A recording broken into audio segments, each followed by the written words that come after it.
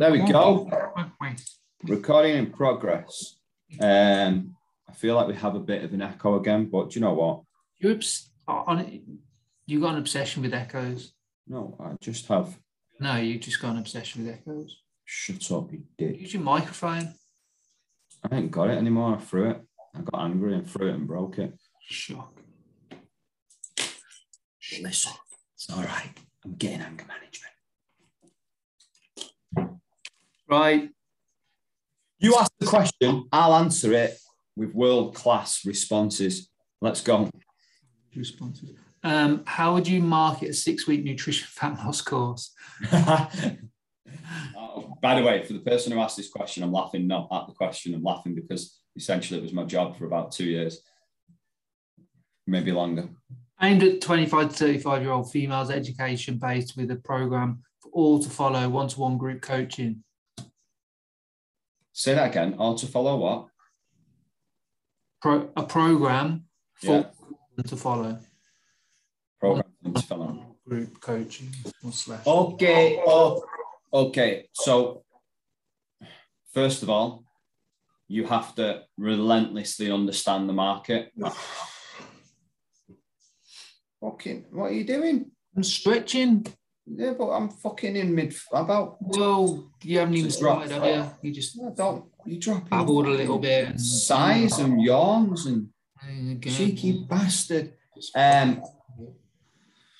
So be relentless in understanding who the market is, what they say, what they think and feel, what they hear, what they do, all of that type of stuff, their triggers, their pain points, their barriers, their obstacles, what they're going to gain from coming into the service. That is so important. Please do not underestimate how important that is. Then I would choose the places that you're going to market. So gym floor, which social media platforms, 25 to 35, you're probably going to use Instagram. And depending on if you're a local area gym, which you think you are, then potentially where in the local area will a lot of them people go and hang out, i.e. hairdressers, places like that. So I've got my market, I've got my mediums, and now I'm going to think about my message. Now, with marketing for something like this, I would probably have about a 3-week lead time where I would use the first week to start generating awareness of it, where I would start to talk about it, gain a level of curiosity from people, tell them something, and they've got basically you give them 7 days where you let them know that they can sign up from the Monday after. And you would start to market and build the momentum and excitement and curiosity about that, talking their language. And then the week after, I would really ramp that up. So I would show up on my stories on Instagram. I would talk about triggers, pain points that leads to them, leads to you having a call to action in regards to the program. I would probably have a bit of a mini landing page or something set up that tells them more about it as well, so they can land on it. Posts, I would be talking about it on the gym floor. I would talk about it in the classes that I would be delivering if I'm in a commercial gym, which you know you are, because that's where the demographic will be, 100%. Build the momentum. So then you've got 2 weeks left. Then it's just about ramping up the activity and the awareness and generating an interest and desire in what you're doing. Could you put on a couple of lead magnets? So yeah, potentially maybe you could put a female fat loss seminar on, or a female lifting workshop on, or something that's going to gravitate more leads as a group towards something specific in the last week of your pre-sale course. So I'd have probably something like that on as well that gravitates people towards it. And then just really drive the living daylights out. So yeah, probably about a 3-week lead time, build the momentum, build the interest, desire, and then constant calls to action. Have maybe a little bit of a mini landing page for people to go to, but really drive the living daylights on your gym floors, because you'll be surprised how much interest it will get from people on the gym floor in the times that they go to the gym, that demographic. So peak times, in classes, in cardio areas, in resistance areas. Yeah, but I would have a bulletproof plan.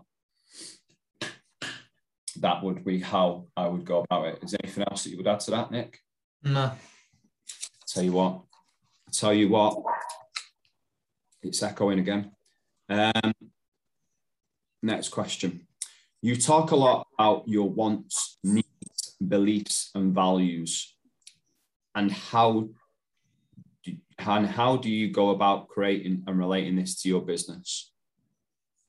Good question. I think the first thing is it comes, I mean, the wants and needs, they do transfer over into like your values as well.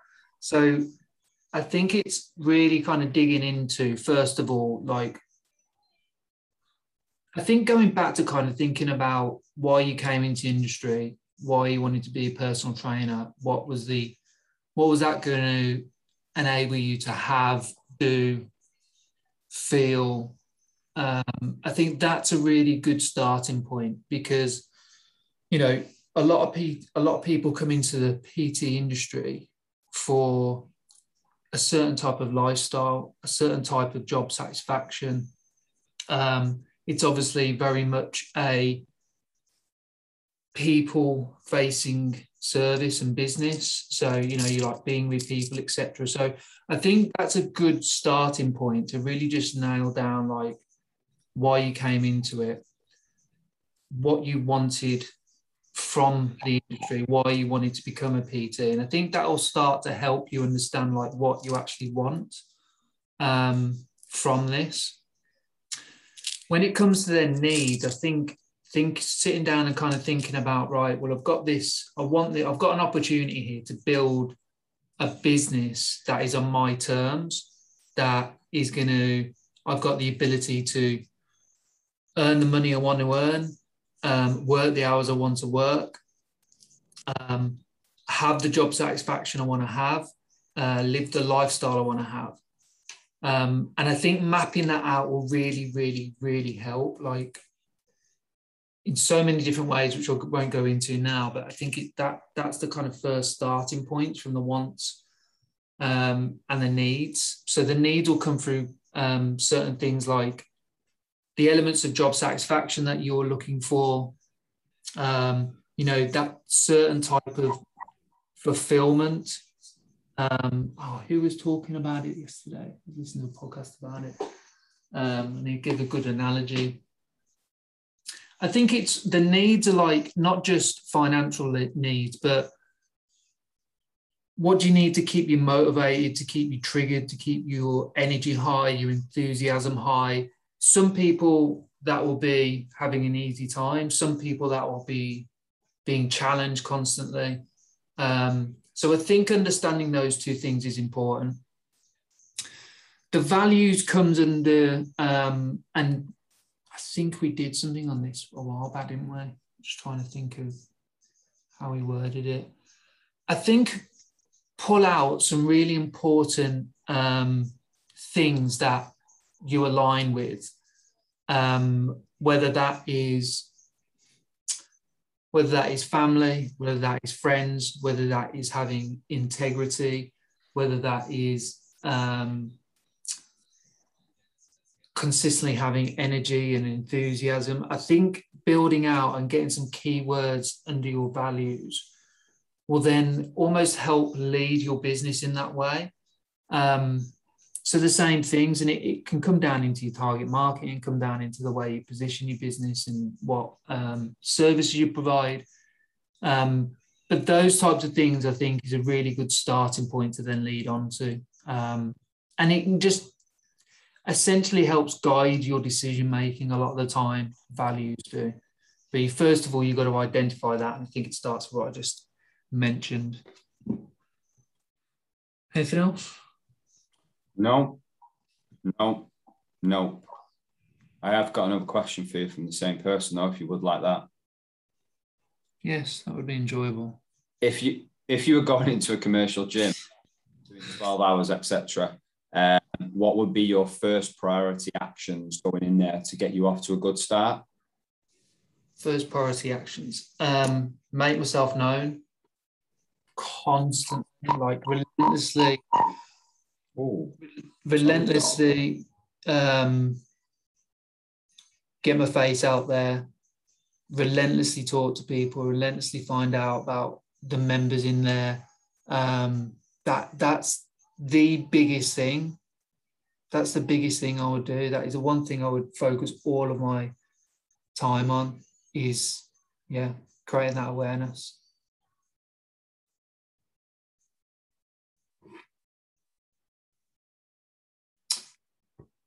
What are your thoughts on working with people for free before launching a new service? As I'm creating a new onboarding process, I'm considering taking on 2 to 3 clients for free before launching the new service in the new year. I think this would allow me to get familiar with the process while sorting out any issues and making improvements to it before I launch the paid service. Any thoughts or advice? First thought is that you need to go on mute whilst I speak, because the feedback is incredible today. I'm going to mute you anyway. There you go. Stop being a tit. Right. I think any new product or service in any business, in any industry, needs to be beta tested first with the audience that you're going to try and attract. So I would say, yes, I would test it with a demographic that you are potentially going to work with. What I would say is that the more you give it out for free to people, the less accurate feedback that you're going to get, because in most cases, people don't value free. So their commitment to that free program won't be the same level of commitment to people who are going to pay for it. So it might not be a true reflection of feedback. So I'm just going to put that onto your radar. So there is ways that you can do that by making sure that you really dig out someone who really wants and needs it. There is other ways as well. In the past, when I've beta tested a new program, I've got the person or people to pay for it. And then once they get to the end of whatever it is that we've prescribed, whether it's 3 months or whatever, then I give them the money back. So there is an element of commitment each month or upfront, because then I'm going to get accurate feedback. I'm going to get accurate understanding of what's working as part of my features and what isn't. So yes, beta test it, but there is ways around it. And just to throw on your radar that, as always, people don't value free. So the commitment level might not be an accurate reflection on what you will get when it's a paid service, and you need that clearly. Anything else that you would add there, Nicholas? Nada. No, that was them. Nada. Being a complete and utter tit this morning. Any advice for setting up a podcast? Better not ask Nick.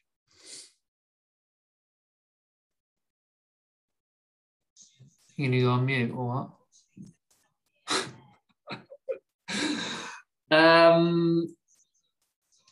Any advice for setting up a podcast? I think firstly, obviously, get the simple software. Anchor is the one we use. It's incredibly easy, hence we use it. I think it comes down to the content. It comes down to the subject. It comes down to what you want to talk about. And I think, you know what? I think with stuff like podcasts and getting yourself on video, on social and stuff like that, I think there's an element of just do it. Just pick a subject. Maybe it's an introduction to you, your business, who you help,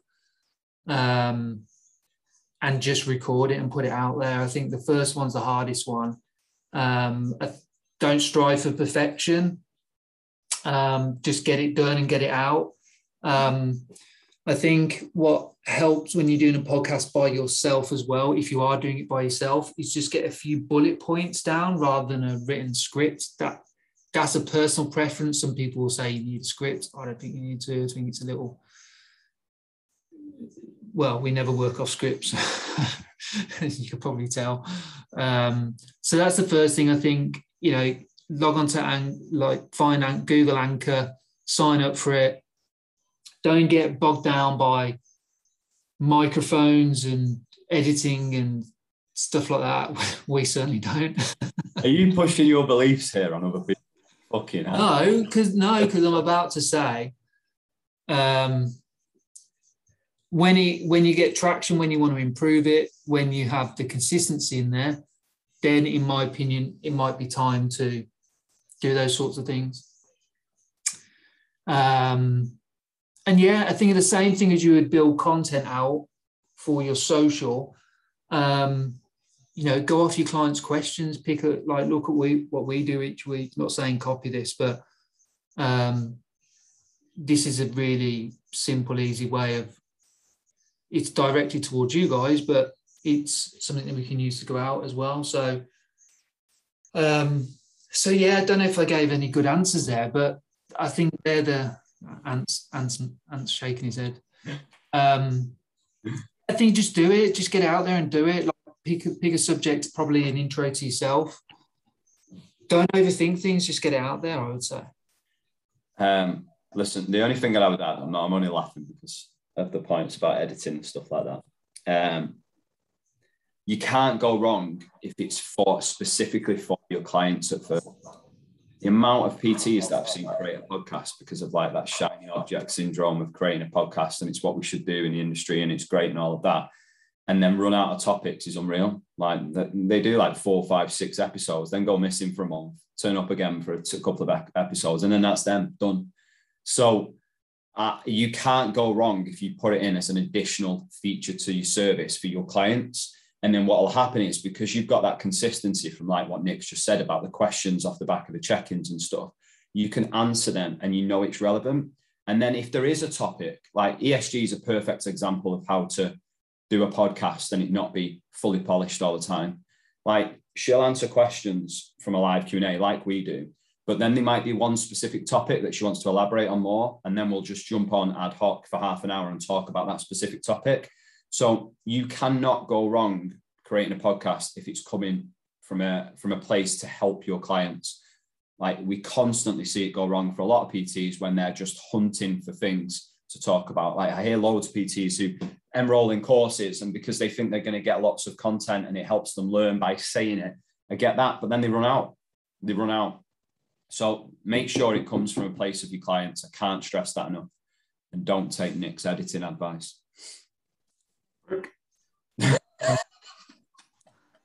It's only because,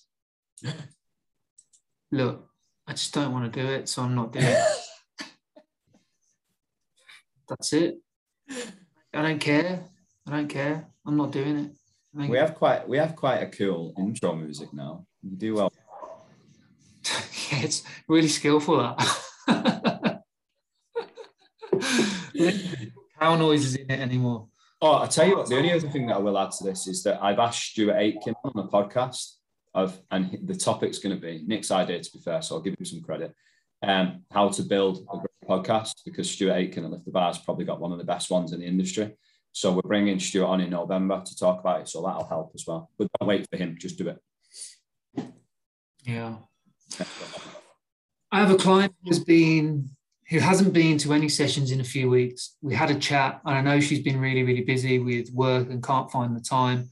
I asked her if she would like a refund, and she has come back she can come back when things get a bit better, but she said not to worry and we'll come back the week after. I got in touch last week, but no response from her, and she has been charged again since. What would you recommend in the situation? Should I take the matter in my own hands and refund her and pause her subscription?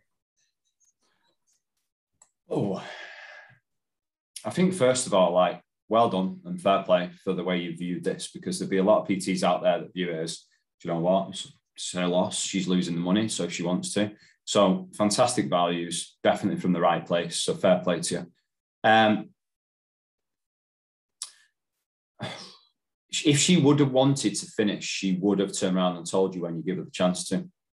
So what I would do is maybe just try and get her in for a bit of a chat. So like a face-to-face or Zoom chat where you just have a really honest conversation of going, right, is this product right for your life right now? And if it's not, then you've got options, either cut ties or go hybrid or go online.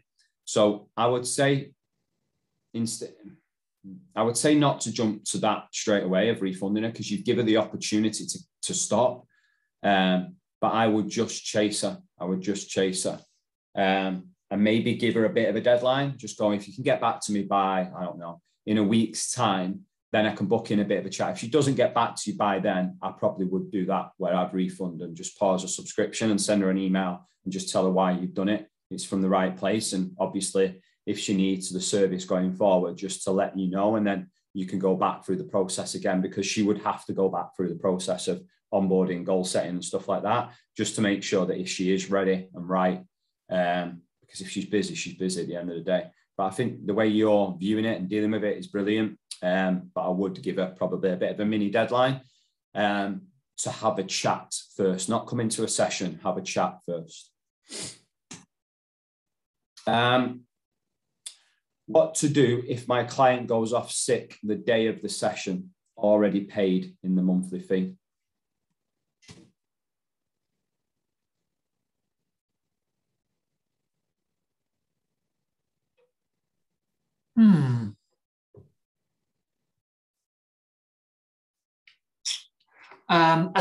Well, there's a couple of questions in the answer, really. First one is, are they paying per, like, are you charging a monthly cost for X amount of sessions? If you are, there's obviously that you owe me, I owe you type of scenario that goes on. So I think being open and honest with her and kind of putting it out there and what she feels she needs to be doing, obviously depending on how sick she is and how long she's going to be off, that's obviously a consideration. I think also positioning some times and days that work for you is important, rather than just saying, when would you like to come in? Between now and, you know, the end of the month, if she's paying for the monthly session. So yeah, I think just goes off sick. That makes me think that she's not just off for a day. Yeah, if you can comment type into the comment section below when you listen to this back. Be good to get some more context behind that. If it's just one session, then position some times and days that work for you and see what she comes back with. If it's more prolonged, like if she's going to be off for a couple of weeks, thing into the comments and we can answer that a little bit better. If it's off for a couple of weeks, I'll just have that discussion and maybe putting this month on, or put it on pause for now and then picking it up again when she's ready. But I need some more context, mate. Sorry.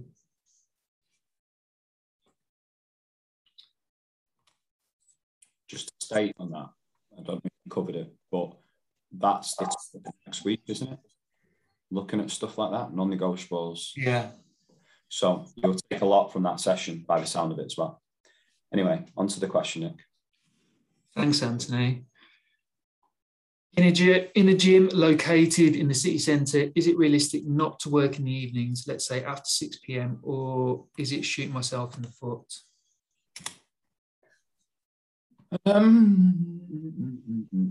No, as long as you go all in. As long as you go all in the hours that you want to fill with intent, absolutely not. Like, I worked in a city centre gym for the majority of my time as a personal trainer, and 3 days a week I finished at 2 o'clock. That's after I got my shit together after a few years, by the way. It didn't happen straight away. But 3 days of the week I finished at 2 o'clock, which meant I did 2 peaks, so morning and lunch time. So absolutely not. But you have to go all in the hours that you want to fill across the 2 peaks that you will probably have in your day.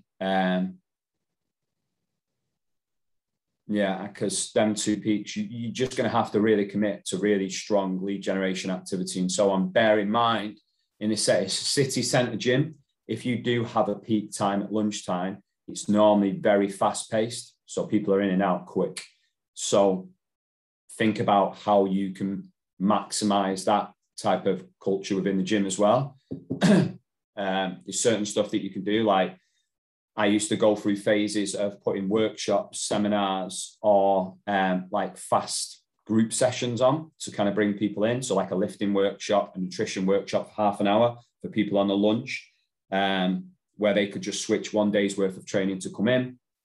I used to do some fast group sessions. So like get them in for small group training and drive traffic towards that throughout the month. And then there'd be like 6 to 8 people-ish in them sessions, and you take control of part of the gym floor. So you're just going to have to be really wise and intentful with your lead generation, but 100% yes, you can make that work. You're not shooting yourself in the foot.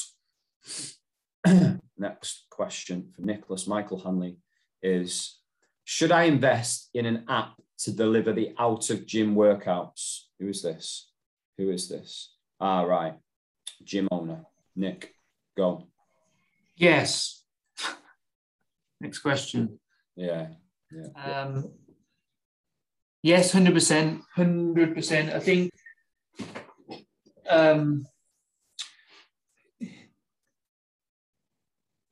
I think looking at what you want now in regards to the workouts, but then also thinking about longer term as well. So I think look at the end goal of what experience you want to deliver outside of the gym hours to your clients. You know, what does that entail from check-ins, education, the workouts, maybe nutrition, accountability, community, you know, list all those things out that you want it to eventually do, then have a look around of the different things that, the different options of software that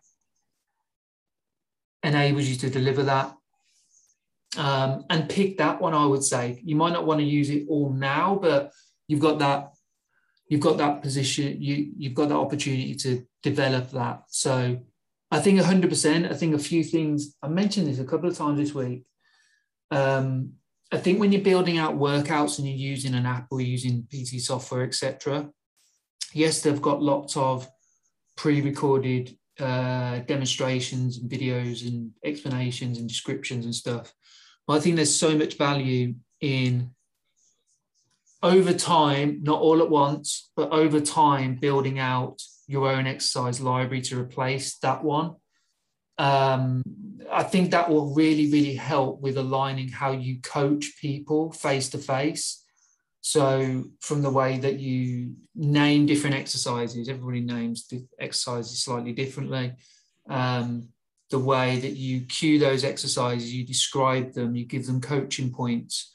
You demonstrate as well with those coaching points. I think there's so much value in a client when they've been training with you face to face and they're doing a session away from you, and they can have the same type of cues and explanations and language that you use in gym. It's just going to be a better experience for them, and they're going to, feel more competent, in my opinion. Anything else, Anthony? No, there's plenty of new ones to talk about as well, like WOD Up and Wodify and all of that type of stuff. They seem to be people are using them quite a bit at the minute. I've not looked into them yet, but they can sound good. Anyway, next question. Do you remember? Oh, no. Do you recommend capping how many hours you spend on your business each week?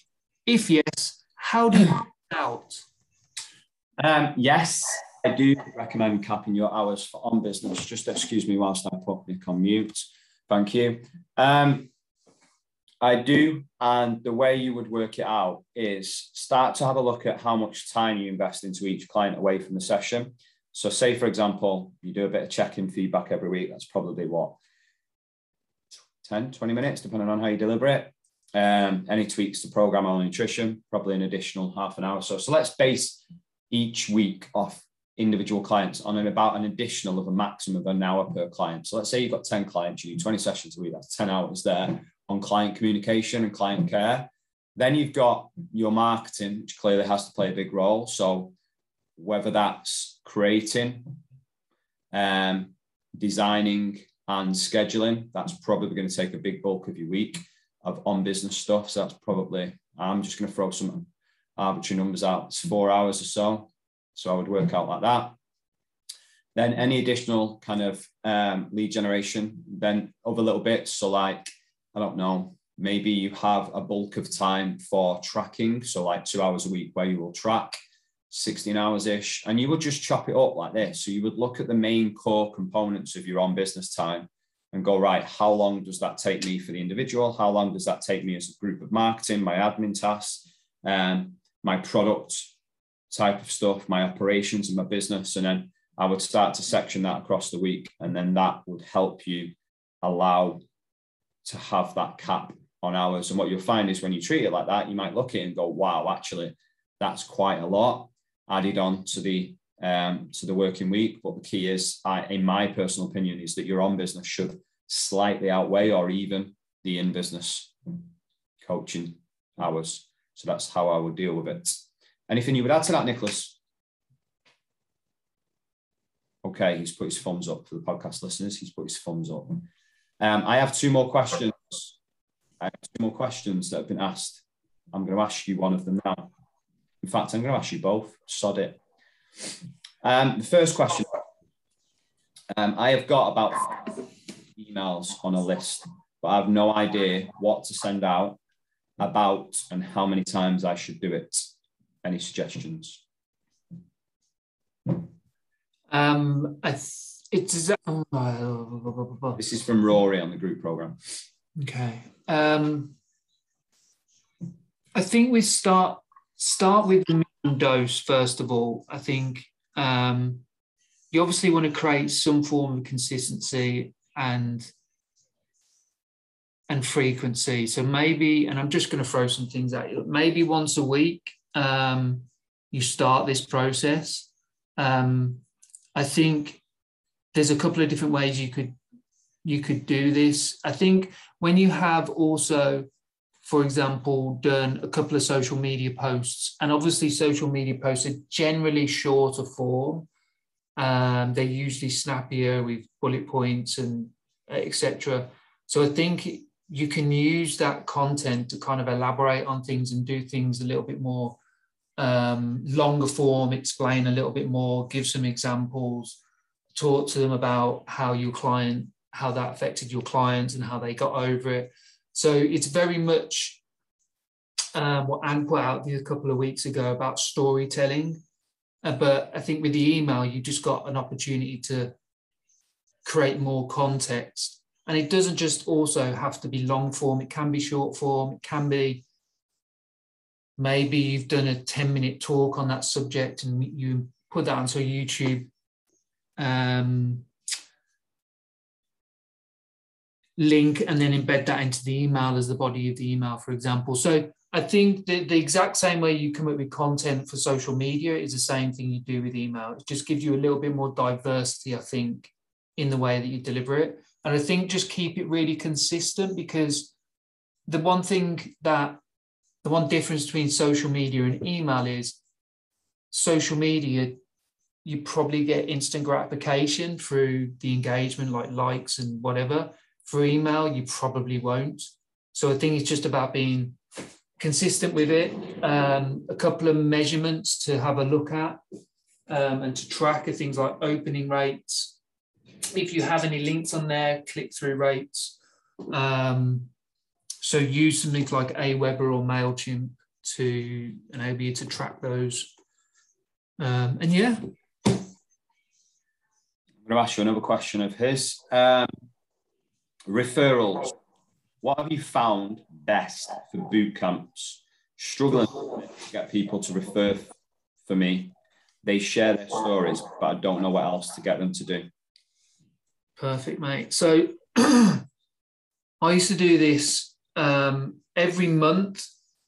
I almost used to, because when I didn't run a boot camp, but it was like small group training, like up to kind of 15. And what I used to do is challenge those guys, the regular guys that come into those sessions, to almost like have not a competition, but like a challenge where, for example, each of them will will be challenged to bring like 2 or 3 friends to form their own little team. And then we'll have little small team workouts against each other every kind of month or 2. And what that does is they organically get the people who are, you know, your best walking, talking advertisers, the people who are in your service, to pull their friends, family in, who are like-minded, who may want to try it. And then you've got referrals in, and then you can obviously position that in a way where they might get a 7-day free trial of your service post that. So that's a really easy way of getting people in. I think you've got to use it strategically, not do it all the time, maybe, as I say, every 2 months, every 3 months or whatever. So that's a really good way of pulling people in, getting the members that come to your boot camp to take ownership over it. You could just do partner workouts. Could just do an open day. So you could do a charity event as well. So yeah, any of those things will work really, really well.